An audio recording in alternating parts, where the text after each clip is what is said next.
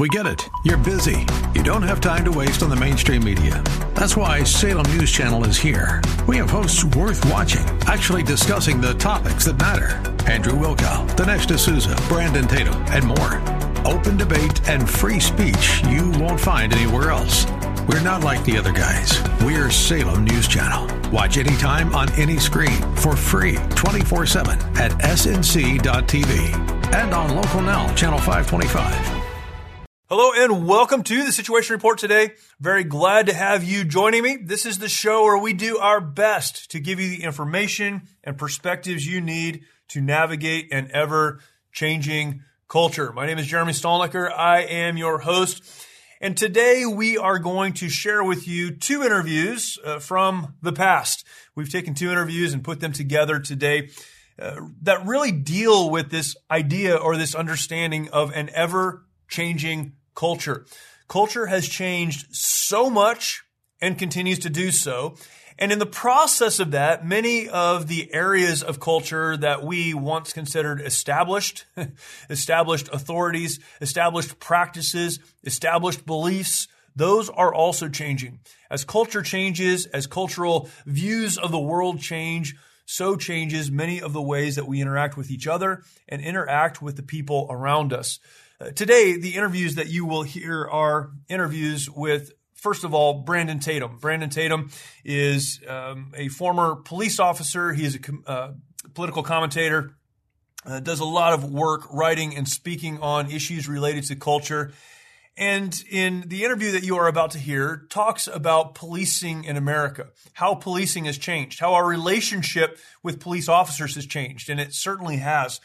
So many fascinating areas that we once said, this is what we believe as Americans, are now being questioned. Things are changing. And how should we view that? That is the first part of this interview that you'll hear with Brandon Tatum. The second part is with Allen West. Allen West has been on this show many times before, a friend, personally a friend of the Mighty Oaks Foundation and a friend of this show. But we'll be talking about our debates over history. Culture is changing, and so even how we view history has changed. And Allen West, someone who knows history, understands it, and really understands in an important way the impact of our evolving views, how that will impact our future. We have the opportunity to talk about that as well. This is the show where we do our very best, as I mentioned, to give you the information and perspectives you need to navigate this culture. Here are two men speaking to exactly that, and I trust that you will find this interview very helpful. So please enjoy these interviews today with Brandon Tatum and Allen West. Welcome to the Situation Report, where we do our very best every week to give you the information you need to navigate an ever-changing culture. My name is Jeremy Stolniker. I'm here with Chad Robichaux, and so glad to have you join us today. There is a well-known video of Fred Rogers, Mr. Rogers, and he's talking about various things, and he makes a statement that in any crisis situation, he always gives the encouragement. In fact, I think he says it came from his mom to him, and he continues to give the encouragement to look for the helpers. When things are out of control, when there's chaos, when there's violence, when there's confusion, look for the helpers. It's a great quote, and it's a great interview. At the end of it, he says this. He says, if you look for the helpers, you know that there is hope. If you look for the helpers, you know that there is hope. What a great statement. And is it any wonder that in our current cultural environment, we're struggling with hope? In so many ways, we have made the helpers the enemy. Those men and women in uniform in all areas of our first responder community, the helpers, we've really pitted them against culture, and we're in a very difficult day. Chad, I know that you served as a police officer, and organizationally in the Mighty Oaks Foundation, we do our best to serve those in the first responder community. But this is a crazy time to be in that community. And God bless police officers. Yeah. The Bible says in Matthew 5:9, blessed are the peacemakers. This is a time right now where I just pray, all the things I pray for. I pray that God just blesses the police officers, the peacemakers, protects them, keeps them safe, keeps them motivated. Yeah. Despite everything that's said against them, the mainstream media, political pundits who are positioning themselves for political favor to attack our police officers, defund our police officers, love police officers or hate police officers, everybody needs police officers. Right. I'm really I probably shouldn't love it, but I'm loving these videos where these people are out there protesting the police and then something happens to them. Like they get punched in the face by somebody that they're antagonizing. And the first thing to do is somebody call the police. Call the police, right. Call the police. I mean, these police officers, the same people who are ambushing them, threatening to kill them, spitting in their face, these police officers will run into a fire. They'll run into gunfire. They'll run into anything that puts their life in danger to save the very people that are going after them. And that just says something about who they are and why we need to support them, despite the very few bad ones they are, because of course they are. We need to support them. We need to stand up for them, and we need to be praying for them because they're in a difficult time right now in 2020, and I think moving ahead. Yeah, it's a crazy, crazy time, and thankfully we have a wonderful guest on with us today who's going to help break some of this down. We have with us today the great Brandon Tatum.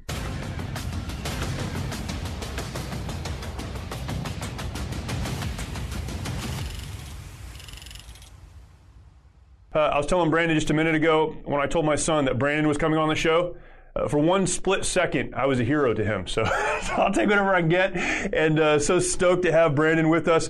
He is the founder of the Tatum Report on TatumReport.com, former Tucson police officer and co-founder of Blexit. And Brandon, one thing I love about how you describe what you do on your website, you give political commentary, but you also give direction. It's the question of what do we do about it? And I love that. Thanks so much for coming on. It's an honor to have you with us. Yeah, my pleasure. And tell your son I said hello. I'll do it. Awesome. Brandon, I was a police officer in New Orleans in the late 90s, and I look at policing today, and I'm like, man, it's so different from when I was a police officer, and I'm sure it's different from when you were a police officer. Police officers today just have so many tremendous challenges across the country right now. Can you just give us a general overview of the state of policing in the United States in 2020?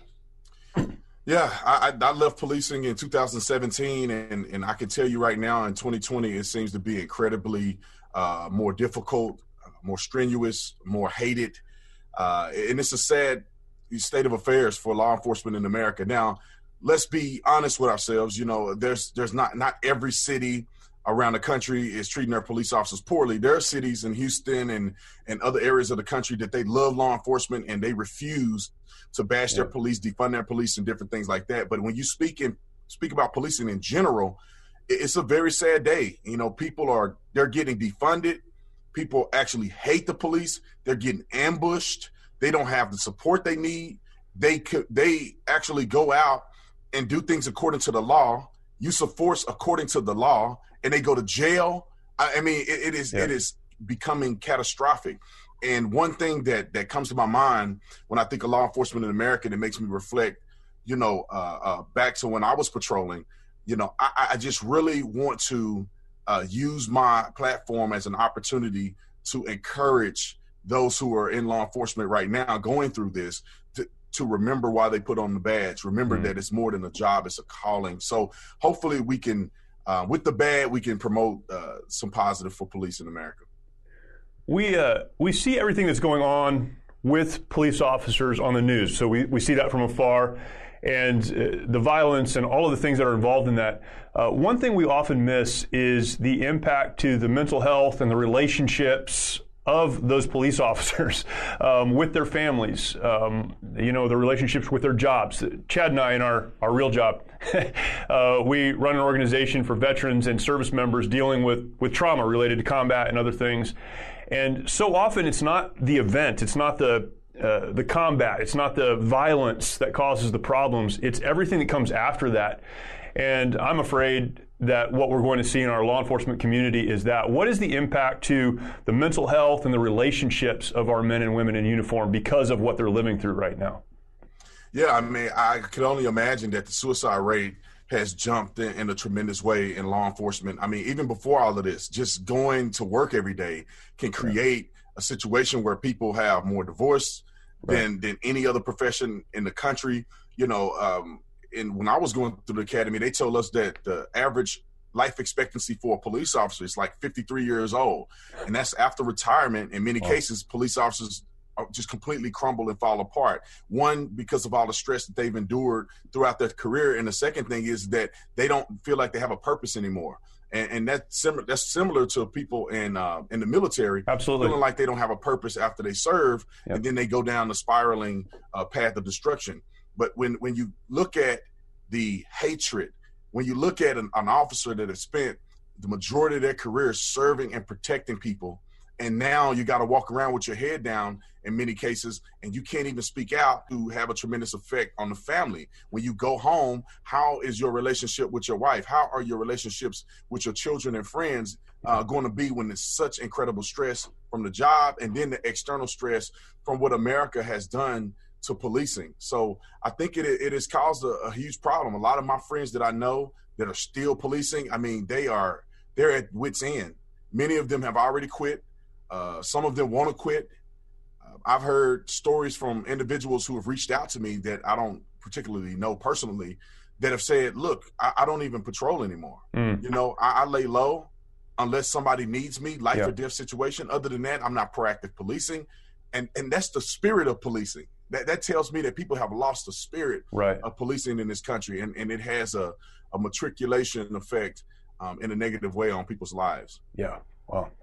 Ultimately, I mean, the people that are most hurt are the people in the communities.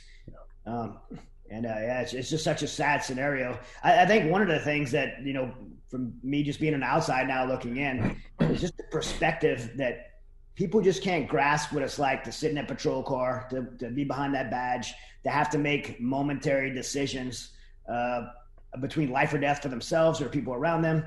And I think it's really hard if you're never been in law enforcement, never been in those situations, to really understand what police officers are dealing with. But everyone seems to try. Mainstream media seems to try, and people in the communities, and, you know, people who are pundits against policemen, they tend to want to try to put themselves in the police officer's shoes and say what they would have done. Can you describe some of the unique challenges that law enforcement faces every day? I know you and I both know, but just for some of the listeners, some of the unique challenges that police officers might face. I wanted to take a minute to let our audience know about the work that we do through an incredible veterans nonprofit called the Mighty Oaks Foundation. Many of our nation's warriors struggle with the hardships of military service and reintegration back into civilian life. Often they leave broken homes in their aftermath and comprise one of the most at-risk groups for suicide, with over 20 veterans who take their lives every single day. Mighty Oaks tackles this critical issue with our faith-based, peer-to-peer resiliency and recovery programs offered at no cost to our honored servicemen and women at beautiful ranches across the United States. Mighty Oaks has one of the highest success rates of any program available anywhere. Visit MightyOaksPrograms.org to learn more about how you can make a direct impact in the lives of our servicemen and women to help them find a new life purpose through hope in Christ. Again, that's MightyOaksPrograms.org. Witnessing the transformation that these men and women go through is absolutely incredible.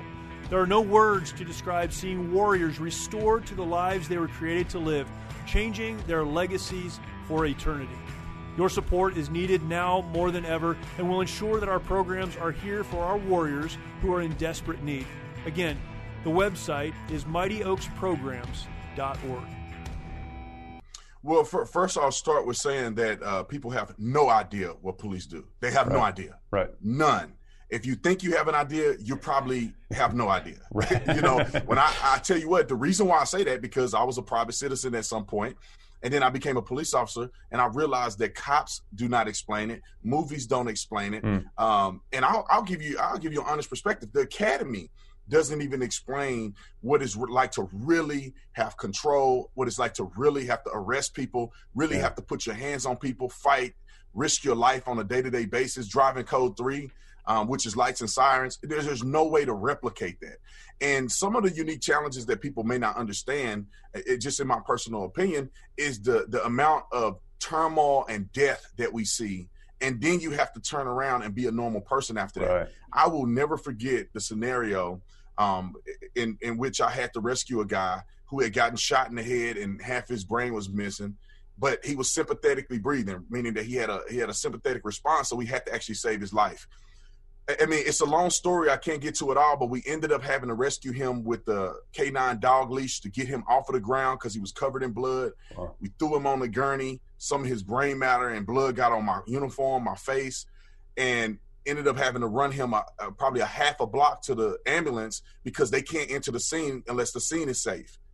And so I will never forget doing that. I had to go home because I had to biohazard my uniform.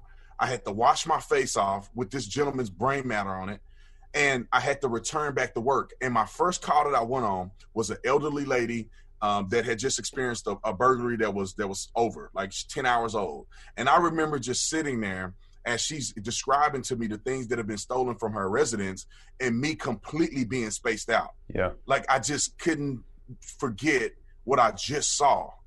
And then I have to finish my shift and go home. And I've seen kids that have lost their lives. I mean, kids that were my son's age at the time, you know, lifeless at the hospital, and all the nurses and doctors are crying and losing themselves. And then you have to just suck it up. You have to act like it didn't happen, and you have to go on and start over the next day. And people have no idea what it's like to really be in that situation. And I'll give you another scenario just for the sake of argument. And this is one I'll never forget. And here's one thing, is two things. One thing is that the streets and the locations that most people have had their first kiss at, that have taken their family to, never look the same to police officers. Grant and the I-10, many people remember that path going to work. Grant and I-10 is forever changed for me. Every time I go to the Grant Road and the I-10 in Tucson, Arizona, I see a gentleman that lost his life at the hands of a drunk driver. And the drunk driver, and I remember watching his last breath, I had to check his pulse, and he was gone. And I remember getting his identification and seeing his whole family in his wallet. And I kept his wallet in my locker inadvertently for about a week before I was able to give it over to evidence, because I was so mind blown at what I had just experienced and the hurt that I knew was going to come after his family found out that he was no longer coming home. And people have, I guess I can reiterate this, people have no idea what that feels like. You can imagine, you can think about it, but when you see a person lose their lives, you see a father and you're a father not coming home, you know, those things stick with you forever. Man, there's so much there. What, I don't even know where to go from there. I'll ask the question, what can individuals that do care, and I think by and large Americans care about law enforcement and those who serve us. We're seeing the crazies, but most people do care, I believe.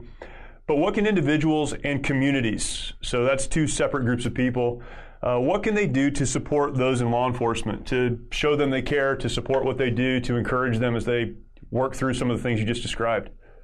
Yeah, there's a myriad of different things. I know that the first thing that I'm going to describe is going to sound a little trivial, but if you just tell a law enforcement officer when you see them, thank you for your service. I remember how much it impacted me. You know, I'm a tough guy. I'm in my uniform, so I'm not going to cry in front of you. Yeah. But there are days where I was at my wit's end. I was at the end of the road thinking, like, I don't know what I want to – I don't know if I want to do this ever again. I'm sick of people lying to me. You know, the world is evil. And somebody comes up to me and say, hey, officer, I want to say thank you for your service. And they just restored my trust and faith in humanity again. And it goes a long way. You know, there's also things that you can do for your local law enforcement agencies, going to a certain precinct or substation and just giving them cards or sending them some food, maybe ordering some pizzas. Obviously, you can coordinate that with the staff there, but right. Those things were incredibly inspiring to us. Also, don't break the law. You know, do what's right. That's simple. You know, if you get pulled over, be kind. Be respectful to police, and I'm sure you'll get it reciprocated. And if you are out there and you love police, kind of like your son, join the police department. We need good people, good quality officers to join the police department, to be an inspiration to others and also to serve their community. So there is a myriad of different ways you can get involved. Those are just a few that when I was a police officer was really inspiring to me. What are some things that community leaders can do to support their police departments? I know that's I'm in Southern California, so I'm actually in a city that has an incredible police department, and people love the police department here. But throughout our state, that has not been the case everywhere, and some of that comes from mayors and city councils. What can community leaders do to support their police departments? Well, I want to add one more thing to the community. Don't vote in the counter interest of your police department. So don't vote to defund the police if you are a citizen. That's one thing you can help by voting for the right things and voting out people who hate the police. That's good. For the professionals or what we would consider to be the city leaders, mayors, governors, I mean, support your police officers. Stop giving lip service and saying how much you care about law enforcement, how you know how difficult the job is. Stop just running your mouth and just saying stuff that sound good, and actually put your money where your mouth is at and start supporting them with your rhetoric. Start supporting them with funding. Start supporting them when things come out, i.e. a police-involved shooting or incident that is questionable. Instead of jumping the gun and trying to be on the side of BLM and being woke, how about you wait till the information come out and ensure the public that your agencies are not hiring people that are not qualified. You're not hiring racist individuals. You're screening those people out, and that if you find an issue, you will address it. But until then, restore the trust that the public has in law enforcement officers until otherwise something is presented. So leaders can do that by rhetoric. They are the biggest influence in many cases to public opinion when it comes to law enforcement. When you see a mayor come out and say, our police department is infiltrated with racism, and that's just cowardice and garbage. And that hurts law enforcement all over the country. One last question from me. You started with this, but I'd love for you to circle back to it. Speaking directly to the men and women who are out there wearing the uniform, how would you offer hope to them? What would you tell them to do? You describe what they go through, what they deal with, how that impacts their relationships. How do you offer hope to those folks that are out there doing that? We need them. We need good ones. How do we keep them out there and keep them engaged? Well, I just tell every law enforcement officer that I know, every law enforcement officer that will watch this, is that remember, it's not a job, it's a calling. And nobody's called to do this job unless they're qualified. And I personally believe that God has called you to be in law enforcement, and he needs you to do his will. He needs you to do what's right for the people. And God won't put more on you than you can bear. And that's just my personal opinion. If you're not religious and you're not a Christian, you can still, take something from what I said, is that you are in law enforcement with the purpose. Serve that purpose to the best of your ability. And at the end of the day, when you've done all you can do, you can retire or you can leave that profession knowing that you've answered the call. So be encouraged. There's a lot of people out here that love law enforcement, including myself and everybody on this podcast, this show. We love you. We appreciate you. You will forever be heroes in this country's eyes, no matter what the pundits say, no matter what the media say. The people know that you guys are heroes, and you women are heroes as well. So keep the faith, understand that you've been called, and serve that calling, and you will be rewarded in the end. Man, that's awesome. Would you agree? I believe this to be true, but would you agree that the majority of our country supports our law enforcement, despite all the rhetoric we hear? Yeah, if you go anywhere in the country and ask anybody about law enforcement, even in some of these inner cities where violence is running rampant and you see a lot of protests, if you go ask the average person, they'll say, oh, yeah, of course we need the police. Right. Who else is going to investigate these crimes that are committed against us? So I think majority of the people at least respect the police. There's many people like myself who have a bias towards police. I love police officers. I think they are heroes. And so I think that the majority of people in this country at least respect the fact that the police officers have authority, that they have a tough job, and that they're doing what's right. Yeah, I agree. And I think our police officers need to be reminded of that. Brandon, where can people follow you and keep up with what you do? Your website's amazing. You have a couple, and also your social media is pretty active. Where can people follow you? TheOfficerTatum.com, TheOfficerTatum.com. You go on there, you can find Tatum Report, you can find my merch, everything. All things Tatum will be on TheOfficerTatum.com. That's awesome. Brandon Tatum, thank you so much for being with us, man. It was a great honor to have you on. Yeah, God bless you. My pleasure. Make sure you have me back. Yes, sir. We'll do it. Thanks for everything you do for our country, man. God bless you. All right. God bless you. What an incredible conversation with Brandon Tatum. That was one of those conversations that hopefully you felt the same way that I did, that we could have gone on for a lot longer, and I would have enjoyed every minute of it. He started telling the stories of his own experience, and man, it's heartbreaking, while at the same time providing a window for us to see what so many of those in law enforcement are dealing with. So many wonderful things were said there. I want to sum up for you with today's situation report.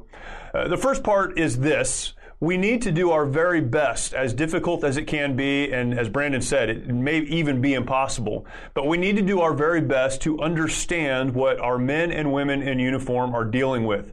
The various situations, from sitting in the living room of an elderly person who just had some things stolen from their house, to dealing with violence on the streets, and then going home and dealing with their own families. We need to do our very best to sympathetically understand what those who protect us are dealing with personally. That's one thing. Another point that was made, and this is a very, very important point and said so well, don't vote against the police. Don't vote for policies, for laws, for things in your community and in your state that the police will have to deal with on the other side. Vote in ways that support law enforcement. That is so critical. And then the final point, again, wonderful things were said throughout, but the final point I think made so strongly was this: if you are in law enforcement, please understand and believe that in spite of the rhetoric, in spite of so much of what's happened in the last couple of months in our country, in spite of what the news pushes forward, the vast majority of Americans in all communities support our law enforcement folks, support what you do, understand the need, and are very thankful and grateful for what you do, for how you do it, and hold you up in so many ways as heroes. And we're grateful for the opportunity to talk about this. If you follow this show or any of the other shows that the Mighty Oaks Foundation produces, you know that policing, police officers, first responders, your community is something that we talk about often, and something that we'll continue to talk about, because to us, you certainly are heroes. All of that and much more is your situation report for today. Again, thank you for joining us. Always a privilege to have this time with you, and look forward to talking to you next time. Have you ever picked up a towel set because it felt really soft in the store, but then when you got to use it, it's not very absorbent? It's basically a towel that's leaving you out to dry. That's why MyPillow has developed the MyPillow towels. Towels that work. I know, it's mind-blowing. Towels that actually dry you. Their 6-piece towel set includes 2 bath towels, 2 hand towels, and 2 washcloths. They come in a variety of colors, and right now you can receive a 6-piece set for only $39.98 with promo code SITREP. Go to MyPillow.com right now and click on the radio listener special. MyPillow products all come with a 10-year warranty and their 60-day money-back guarantee. To receive this amazing offer on the 6-piece set of MyPillow towels, just go to MyPillow.com, click on the radio listener special, and enter promo code SITREP, or call 800-870-0283. That's MyPillow.com, promo code SITREP. My name is Jeremy Stolnicker. I'm here with Chad Robichaux, and glad that you can join us today. Chad, we're jumping into a conversation around one of the stranger aspects, in my opinion, of what's happening in our culture right now. This idea that we can erase our history, erase the past, and kind of create our own past, if you will, is really odd, but extremely, extremely dangerous. Yeah, I'm listening to you introduce us, and you're saying that an ever-changing culture, and boy, is it an ever-changing culture. All you got to do is just look around, turn on the news, whatever station you turn it on, you're going to see how culture is changing. And I don't know if we've ever been more divided. And there is definitely a politically motivated effort to erase our history in order to, push a narrative forward, and ultimately, I think the agenda is changing our country for the worse. It's interesting. You and I both come from an institution, the United States Marine Corps, that values its history almost in a cultic way. A lot of people make fun of the Marine Corps because of that, right? I mean, we know our history so well, our battle history, and who did what when, and so much of that history guides what we would call the ethos, the warrior spirit of young men and women who are going through boot camp and going into the military and carrying the ideals of the Marine Corps forward into battle. And it really guides so much of thought and so much direction. I can't imagine eliminating that history from the Marine Corps. And we see that happening in our country, though. Yeah, as a Marine, as you study history and you plan and strategize for the battles ahead, you always look back, and you don't just look back to the victories. You don't just look back to all the wins and victories. You also look to the times that the Marine Corps fell on their face and had battles that they struggled. And we don't like to admit it as Marines, but some of the battles we not every battle we came on the right side of. Right. And so there's lots of lessons to be learned from both victories and defeats. And that's the same for our country. We have a great country. We have the greatest country in the world. It's not even debatable. I know that people try to say America is a terrible place right now, but it's not even debatable. America is the greatest country in history in the world. But that comes with both good history and bad history. And we can't only look at the good history of a country. We have to look at the bad history in order to move forward and continue to be the greatest country in the world. There's an incredible quote in George Orwell's book, 1984, that goes like this: "Who controls the past controls the future. Who controls the present controls the past." I was reading that a couple of days ago, and in normal times, I would have just read right over that. But that quote jumped out at me in an incredible way because we happen to be living through a moment just like that. It seems like everything that does not fit the narrative that those who control the narrative want it to be is being erased. We look at names and statues and institutions that don't fit the political or cultural correctness of the hour, and it seems that the best way to control the future is to eliminate the parts of our history that we don't like. Even the Bible talks about this in Proverbs 22 and verse 28, where it says, "Remove not the ancient landmark." Our past is important. It serves as the direction for the future, and yet so many in the culture war in which we're involved are seeking to eliminate the parts of the past they don't like. We have a guest with us today to speak on this and to help us really understand exactly what's going on. And this is a guest that, for most of you, does not need an introduction, but I will give him one. Lieutenant Colonel Allen West is with us. He is a retired Army Lieutenant Colonel, former member of Congress, currently the chairman of the Republican Party of Texas, which you may want to speak on a little bit even today, political commentator, and for the Mighty Oaks Foundation. He is on our board of advisors, has been an incredible friend to Mighty Oaks, and so thankful that he would be with us. Colonel West, these are crazy times that we're living through, and it's hard to really understand it all, but sometimes we need to step back and get some perspective, and just so thankful you'd be with us to help provide some of that today. Well, it's a pleasure to be with you, Jeremy, and also Chad, and it's been too long, so thanks for lowering your standards and letting me soldier. Look, when you see what is happening in America, it reminds me also of a quote that came from George Santayana, who said in the late 1920s, those who fail to learn from history are doomed to repeat it. That's right. So think about this, how all of a sudden we have this 1619 project that's being pushed by the New York Times, which basically says that the founding of America happened when the first slave ship arrived to these shores. So let's just skip over the French and Indian War, skip over the Revolutionary War, and skip over that whole thing about a Declaration of Independence. America was founded because of a slave ship. Right. And so that's the type of absurdity that is being taught or proposing to be taught to our schools. And as you just so aptly said, those who control the past will control the future, and those who control the present, they have control over the past. That's right. And that's what you see is this revisionist history. Even this past week here in the great state of Texas, the Texas Historical Commission, they heard arguments about moving the cenotaph, which is the memorial to the 183 that fought and died there at the Alamo over those 13 glorious days. They wanted to move it off of the battlefield site over to a reimagined Alamo Plaza, which would put it in front of the Menger Hotel. Well, thankfully, the Texas Historical Commission voted that down 12-2. But if it had not been for the voices of so many Texans, to include our Lieutenant Governor, to stand up and say, we don't need to reimagine the Alamo. Right. We just need to do as those defenders of the people that came after them said, remember the Alamo. That's right. Yeah. Well, with all history, Colonel West, even history in the United States is made up of both good and bad history. So why is it important that we preserve and understand both good events of our past and those that aren't so good? Well, you learn. History is not there for you to like or dislike. It's there for you to learn from. And when you start to have people that are picking and choosing what history should be retained based upon their own ideological agenda, then the next thing you know, they're the ones that determine the state that you're in, your present, because they are manipulating the past to what they want to see happen, their own desires and their own ends.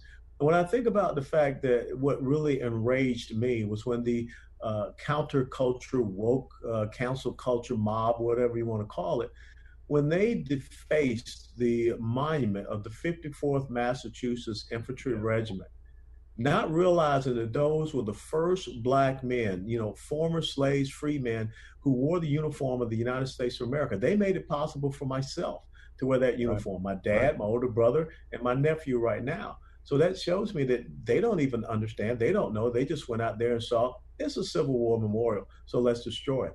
Or the fact that they tore down the statue of Frederick Douglass. The reason why Blacks were free from slavery is because it was Frederick Douglass, who was a former slave, taught himself how to read, and he became the chief advisor and counsel to President Abraham Lincoln, and that's the reason why we had an Emancipation Proclamation. So it just sickens me when people think that any and all things that are related to a certain period of time have to be destroyed and not realizing what they're destroying. Before we jump into that, I'd love to talk to you for just a second about church. We all know how important church is, but things have gotten kind of twisted sideways of late. We all know that. We're experiencing that. If you're looking for a church and maybe just an online experience because your normal worship experience is not available to you, check out the church that I attend, coastlineonline.org. It's a church that we've been attending for about 20 years. The music is great. The worship experience is incredible. The preaching is directly from Scripture. And I would invite you to come and be a part of that service with us, coastlineonline.org. I wanted to take a minute to let our audience know about the work that we do through an incredible veterans nonprofit called the Mighty Oaks Foundation. Many of our nation's warriors struggle with the hardships of military service and reintegration back into civilian life. Often they leave broken homes in their aftermath and comprise one of the most at-risk groups for suicide, with over 20 veterans who take their lives every single day. Mighty Oaks tackles this critical issue with our faith-based, peer-to-peer resiliency and recovery programs offered at no cost to our honored servicemen and women at beautiful ranches across the United States. Mighty Oaks has one of the highest success rates of any program available anywhere. Visit mightyoaksprograms.org to learn more about how you can make a direct impact in the lives of our servicemen and women to help them find a new life purpose through hope in Christ. Again, that's mightyoaksprograms.org. Witnessing the transformation that these men and women go through is absolutely incredible. There are no words to describe seeing warriors restored to the lives they were created to live, changing their legacies for eternity. Your support is needed now more than ever and will ensure that our programs are here for our warriors who are in desperate need. Again, the website is mightyoaksprograms.org. Yeah. A lot of the debate that what you just described clearly, I think most of us could agree, is not right. Men like Frederick Douglass, incredible American citizens, patriots who paved the way for so many others, they need to be protected. One interesting aspect of the debate is around men and women who really were on the wrong side of history. If there's a wrong side of history, we think of men like Robert E. Lee, who, by all accounts, was a man of character, seemed to be doing what he believed was right, but was on the wrong side of American history. And we have statues of men like him and many other folks, of course. Apart from just remembering all aspects of history, what do we do with memorials and monuments and documents and the names of buildings of these folks who, in many cases weren't men and women of character? They really sincerely were on the wrong side of what we would call history. How do we handle that? How do we navigate that? Do we tear those down? Do we remove them? Do we put them in a closet somewhere? What do we do with that? Well, I'm not saying that you go out and create Adolf Hitler High School. Sure. Right. Mussolini, the college thereof. But, I grew up in Atlanta, Georgia, and one of the great monuments that is right outside Atlanta, Georgia, is a place called Stone Mountain. And on the face of Stone Mountain, you have Jefferson Davis, you have Robert E. Lee, Stonewall Jackson, and I believe Ulysses S. Grant. That engraving that is, etched into the granite of Stone Mountain, that does not offend me. As I said, I have never run into a Confederate general that offended me or was condescending towards me. Now, I can learn from what those Confederate generals stood up for. I can learn, even as a military strategist, some of the tactics and the battle plans that they use. But to try to erase them and get rid of them, I think that's the wrong thing to do.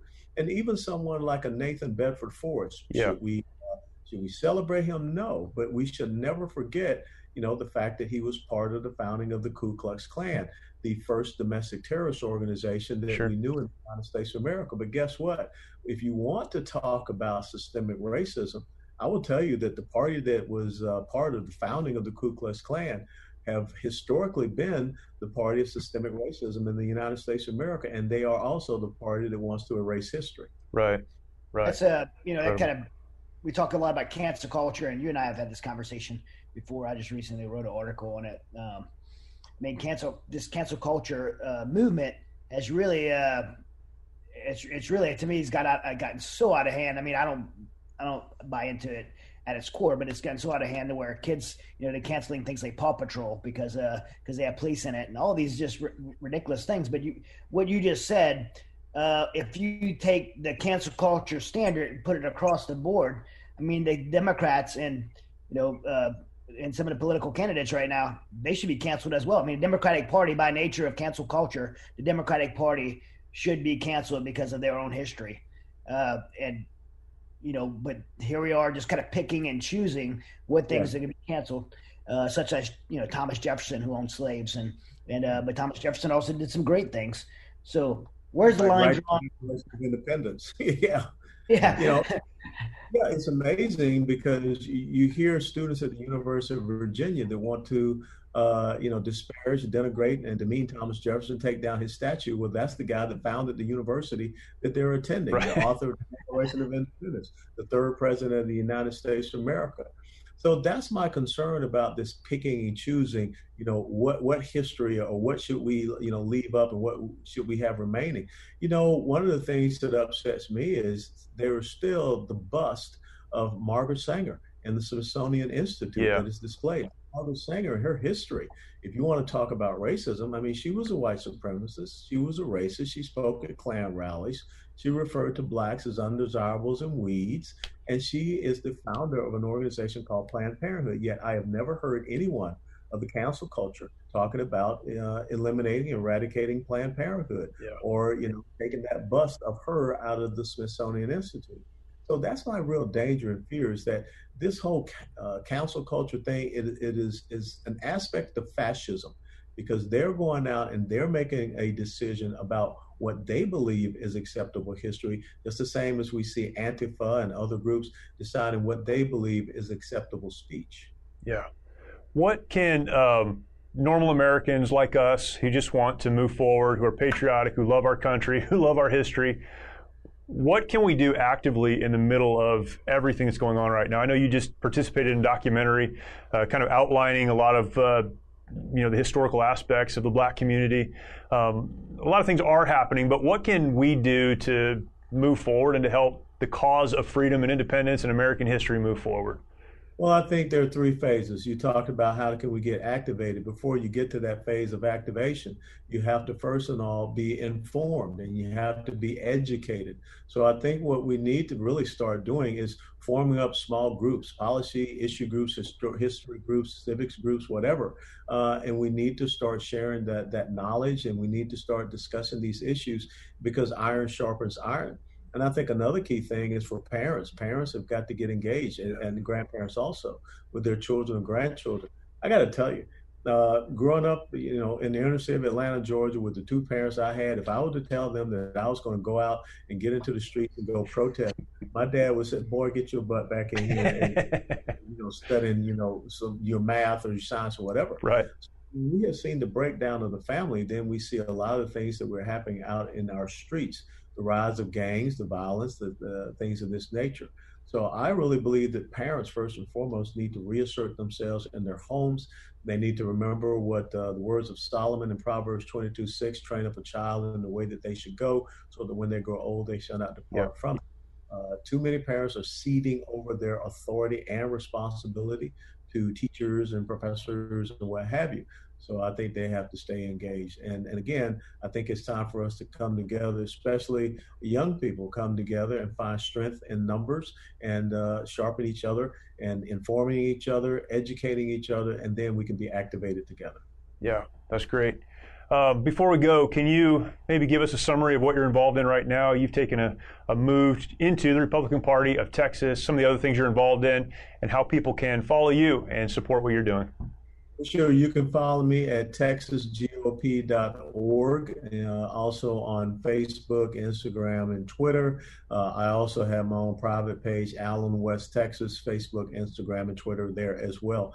And when you think about the 254 counties that make up the Lone Star State, Texas is so important. I mean, the 10th largest economy in the world, the United States of America is energy independent, a net exporter of energy resources because of Texas.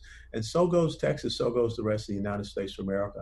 And so what, I've been doing is traveling all over Texas, delivering that message, inspiring people, making sure we're getting voter registrations up, and we're getting ready to go out and participate in this election process. But I have to tell you, of all the places I've been around since I have started this endeavor to be chairman and since I became chairman, it was on this past Sunday when I went to a Vietnamese for Trump rally in Houston, Texas. To see the people of the Vietnamese community, the people that know socialism, Marxism, communism, the people that lost their country to that scourge, and how they love this country, how they want to stand up and fight for this country, to talk to former South Vietnamese soldiers, officers who had to flee that country or else they know they would have been executed. Look at the small business entrepreneurs. That's the story of America. America is not about where you come from or where you were born. America is all about the dreams, the goals, the aspirations, the desires that you have, and we've got to preserve that for future generations. That's awesome. Colonel West, as always, such a privilege and an honor to speak with you. Thank you for joining us, and hopefully we'll talk more about this. Absolutely. Take care, guys. Yes, sir. Semper Fi. Semper Fi. Thanks, sir.